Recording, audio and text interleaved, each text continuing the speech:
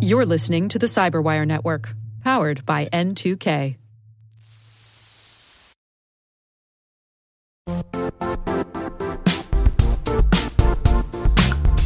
The IT world used to be simpler. You only had to secure and manage environments that you controlled. Then came new technologies and new ways to work. Now, employees, apps, and networks are everywhere. This means poor visibility, security gaps, and added risk. That's why Cloudflare created the first-ever connectivity cloud. Visit cloudflare.com to protect your business everywhere you do business.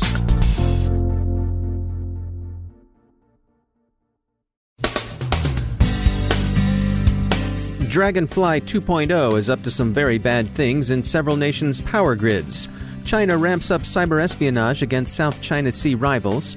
Facebook finds that a Russian front company bought more than $100,000 in influence op-ads on its service over the last 2 years. U.S. info ops stumble over a dog. And a Japanese 13-year-old is in hot water for trying to sell malware.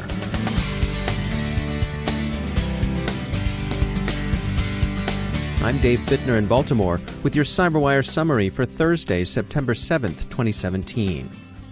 The warnings about Dragonfly sounded this week by Symantec continue to reverberate. It amounts, observers say, to a sabotage warning, since the threat actor is believed to have established access to operational networks controlling the power grid. The U.S., Switzerland, and Turkey are said to be particularly heavily infested. A nation-state is said to be behind Dragonfly. Which nation-state hasn't yet been publicly identified. Dragonfly's been seen before, starting in 2014, as we're reminded by Moreno Carullo of Nozomi Networks. He commented to us that the earlier wave of Dragonfly heavily targeted pharmaceutical firms. He said, quote, Dragonfly 2.0 appears to have been weaponized to specifically target industrial control systems field devices, and then feeds that information back to the command and control server, which will be monitored by the attackers. He notes that Dragonfly 2.0 is patient. He said, quote, rather than installing an infection immediately, this latest iteration of Dragonfly bides its time, waiting 11 days before automatically installing a backdoor. Using this new entrance, the attacker can then install or download applications to infected computers, particularly targeting Windows XP with known vulnerabilities and even circumventing permission restrictions on user accounts. End quote. Carullo says that research by Nozomi supports the conclusion that Dragonfly 2.0 is exploring ICS works in depth, and that such knowledge could readily be used to disrupt operational networks. Representatives of the electrical power industry at the Intelligence and National Security Summit made the familiar point that there are no easy solutions to this threat. It's an aspect of risk that must be known and managed. Those we heard speaking made 2 points.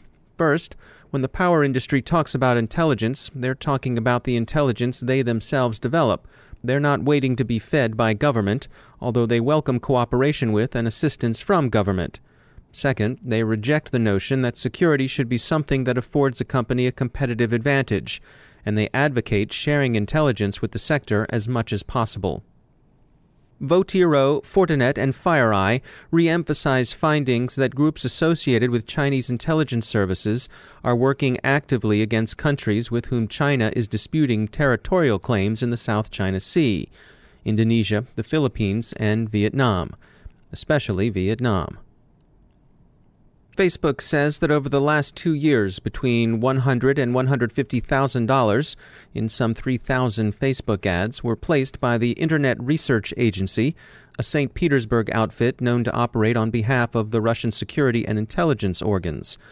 The topics the ads addressed were characterized as divisive, concentrating on race, immigration, equal rights, and so on. $150,000 is not much in terms of advertising dollars.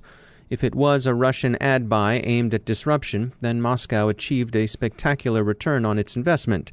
Some, like Virginia Senator Warner, who addressed this news at the Intelligence and National Security Summit this morning, are calling this the tip of the iceberg. The ads were fairly well distributed across the political spectrum, not apparently pushing any consistent viewpoint, but rather they were evidently placed to exacerbate the worst tendencies of those who might read them. The U.S. continues its minor stumbles over information operations. Anti-Taliban leaflets dropped in Afghanistan alienated their target audience by carelessly juxtaposing the Taliban flag with a Quranic verse and a dog, a ritually unclean animal. An international panel of counterterrorism experts at the Intelligence and National Security Summit discussed information operations by both state and non-state actors. In response to a question about developing technology that could monitor social media, they replied that the technology was already here, right in front of us. It's Facebook, Google, and Twitter. They know the content that's transiting their networks. What they or a government might do with that knowledge, however, remains an open and contentious question. By now, we're all familiar with the phrase fake news and the variety of ways it gets invoked. The folks at Domain Tools wanted to get a snapshot of how cybersecurity professionals perceive fake news, so they conducted a survey this year at Black Hat. Kyle Wilhoit is a senior security researcher at Domain Tools. How does the fake news issue get solved? Realistically, from a majority of the respondents from the actual survey had gone out and said that realistically this falls back on social media sites themselves, meaning the Twitters of the world, the Facebooks of the world. They're the ones that actually would need to go out and write algorithms and figure out ways to help filter out some of this fake news. So that was one of the more interesting questions that we were asking kind of surrounding this. And additionally, we had asked if the government needs to intervene and help to shut down these actual sites. And a majority of the respondents also had answered that the government does, in fact, need to intervene and shut down those actual websites. So a couple interesting data points there, just kind of gauging, again, what cybersecurity professionals are kind of feeling and what they view and how they view fake news in general. So interesting. I didn't really expect it to kind of come out that way. There's some other interesting results from the survey. You had a significant percentage of people thought that cyber war is the current state of warfare. Explain that to us. Yeah, so realistically, whenever we were asking kind of around the current state of cyber warfare, et cetera, we asked a specific question, essentially asking, is there specific reasons that you might view the United States, for instance, as being targeted, et cetera?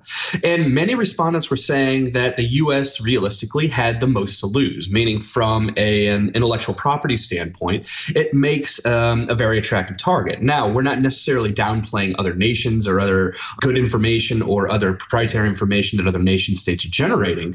What the respondents seem to think is that, the U.S. realistically had the most to lose, and that ultimately made them one of the more attractive targets. And then we also asked specifically about kind of where we think, or where do you specifically think that attacks will actually happen. And a majority of individuals in the actual survey had said that electricity generation systems were going to be more than likely going to be one of the first assets to fall victim to an attack. And then closely following that was telecommunication systems. Was there any sense from the survey as to whether people think that things are getting better or worse in terms of our ability to protect against those types of attacks? Yeah, so they're really, we didn't go into great detail as far as how they feel from a protection standpoint, or how they feel, if they feel that everything is good.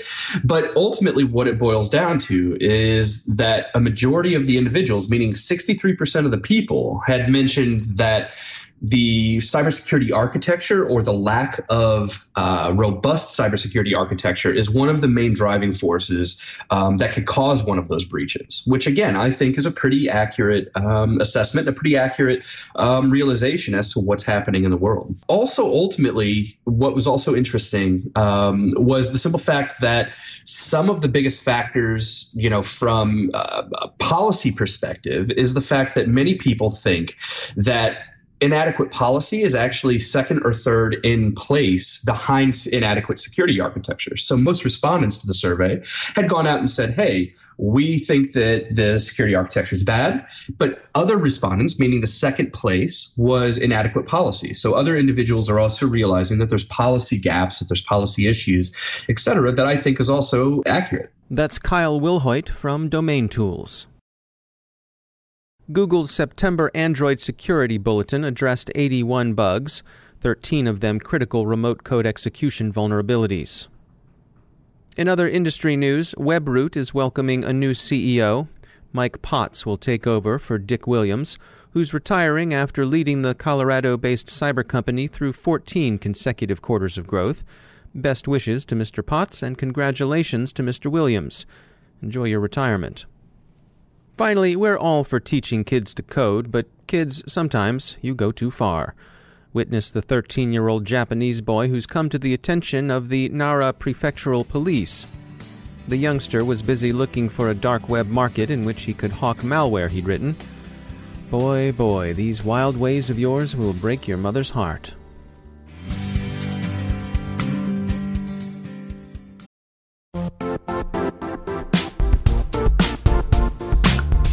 And now, a word from our sponsor, Zscaler, the leader in cloud security. Cyber attackers are using AI in creative ways to compromise users and breach organizations. In a security landscape where you must fight AI with AI, the best AI protection comes from having the best data. Zscaler has extended its zero-trust architecture with powerful AI engines that are trained and tuned by 500 trillion daily signals. Learn more about Zscaler Zero Trust Plus AI to prevent ransomware and AI attacks. Experience your world secured. Visit zscaler.com/zerotrustai.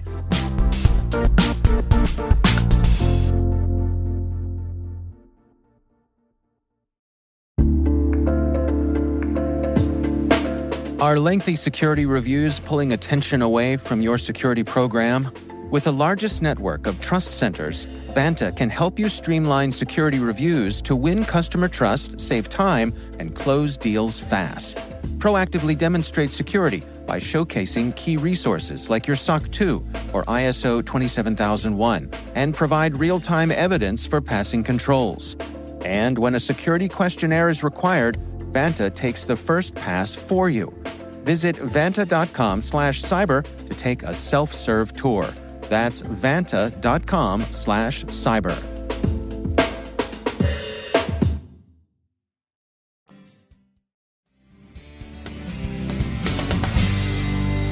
Joining me once again is Jonathan Katz. He's a professor of computer science at the University of Maryland and also director of the Maryland Cybersecurity Center. Jonathan, we're going to get back to some basics today, and we want to talk about bit depth when it comes to encryption. Give us an overview. How does bit depth affect things? Well, the strength of the key or the strength of the encryption that's being used is directly related to the length of the key. That's at least the case for symmetric key algorithms like we're talking about here. And essentially, if your encryption algorithm is good enough, then the only way to break it is to do a brute force search or an enumeration of all possible keys that can be used. So if you have, let's say, a 4-bit key, that means you have 2 to the 4 or 16 different possibilities, which isn't very much. If you have a 256-bit key, then the number of possibilities for the key is 2 to the 256, which is an astronomically large number. And essentially what that means is that every bit you add on to the key is going to double the difficulty of doing a brute force search for the key. So as computing power increases, is it inevitable that today's uncrackable encryption will be crackable in the future? Well, that's a great question. And it turns out, actually, that you can do the calculation and you can see exactly how long it might take to do a brute force search over keys of a particular length. And for example, if you imagine that you have a computer that's capable of checking a key once every computer cycle, and it's been running, say, I don't know, since the beginning of the universe, then it turns out if you do the calculation, you get that you can search through a 96-bit key space. So it looks pretty safe to say that we're not going to be cracking keys that long anytime soon. And in fact, you can even use the laws of physics to get an upper bound on how many keys you could potentially search through. There's a calculation online somewhere where if you even extract all the energy coming out of the sun and do this brute force searching over the time scale of the universe, you can search through about keys of length 187 bits. So 256-bit keys look pretty safe until we start computing with things other than matter and energy. All right, so we're safe for the time being, but why use a key that complex? Is there a computational penalty for using a key that's that complex? Right. Well, so everything I was talking about so far assumes that the best way to attack the system is a brute force search over the entire space of possible keys. And so from that point of view, a 256-bit key would protect you forever. The concern that people have, of course, is that the encryption algorithm may not be perfect. Somebody 5 or 10 years from now may come up with a method to break the encryption scheme that's slightly faster than a brute force search. And so you want protection even in the event that people are able to kind of shave a few bits off the effective strength of the key. People are also concerned about the possibility of quantum computers that might be able to speed up the attack. It's still, the jury's still out over whether that's actually possible in practice. But the theory says that on a quantum computer, you can cut the effective key strength in half. So from that point of view, a 256-bit key would have only the strength of a 128-bit key against a quantum computer. Jonathan Katz, thanks for joining us.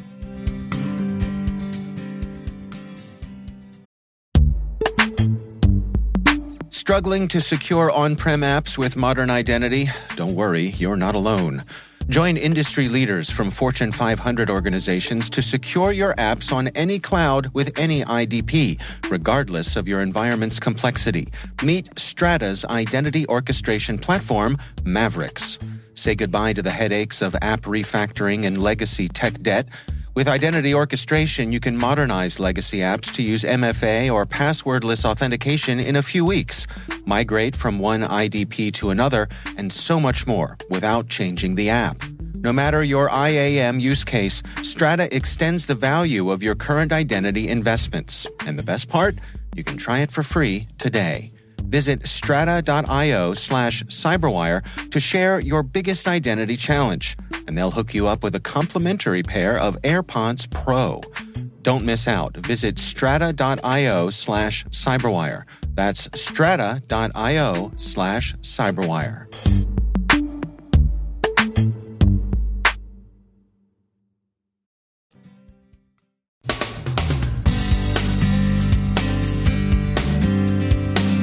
And that's the Cyberwire.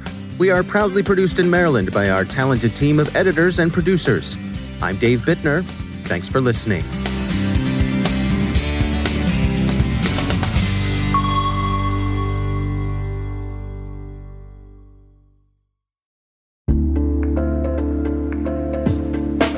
Hey all, Rick here.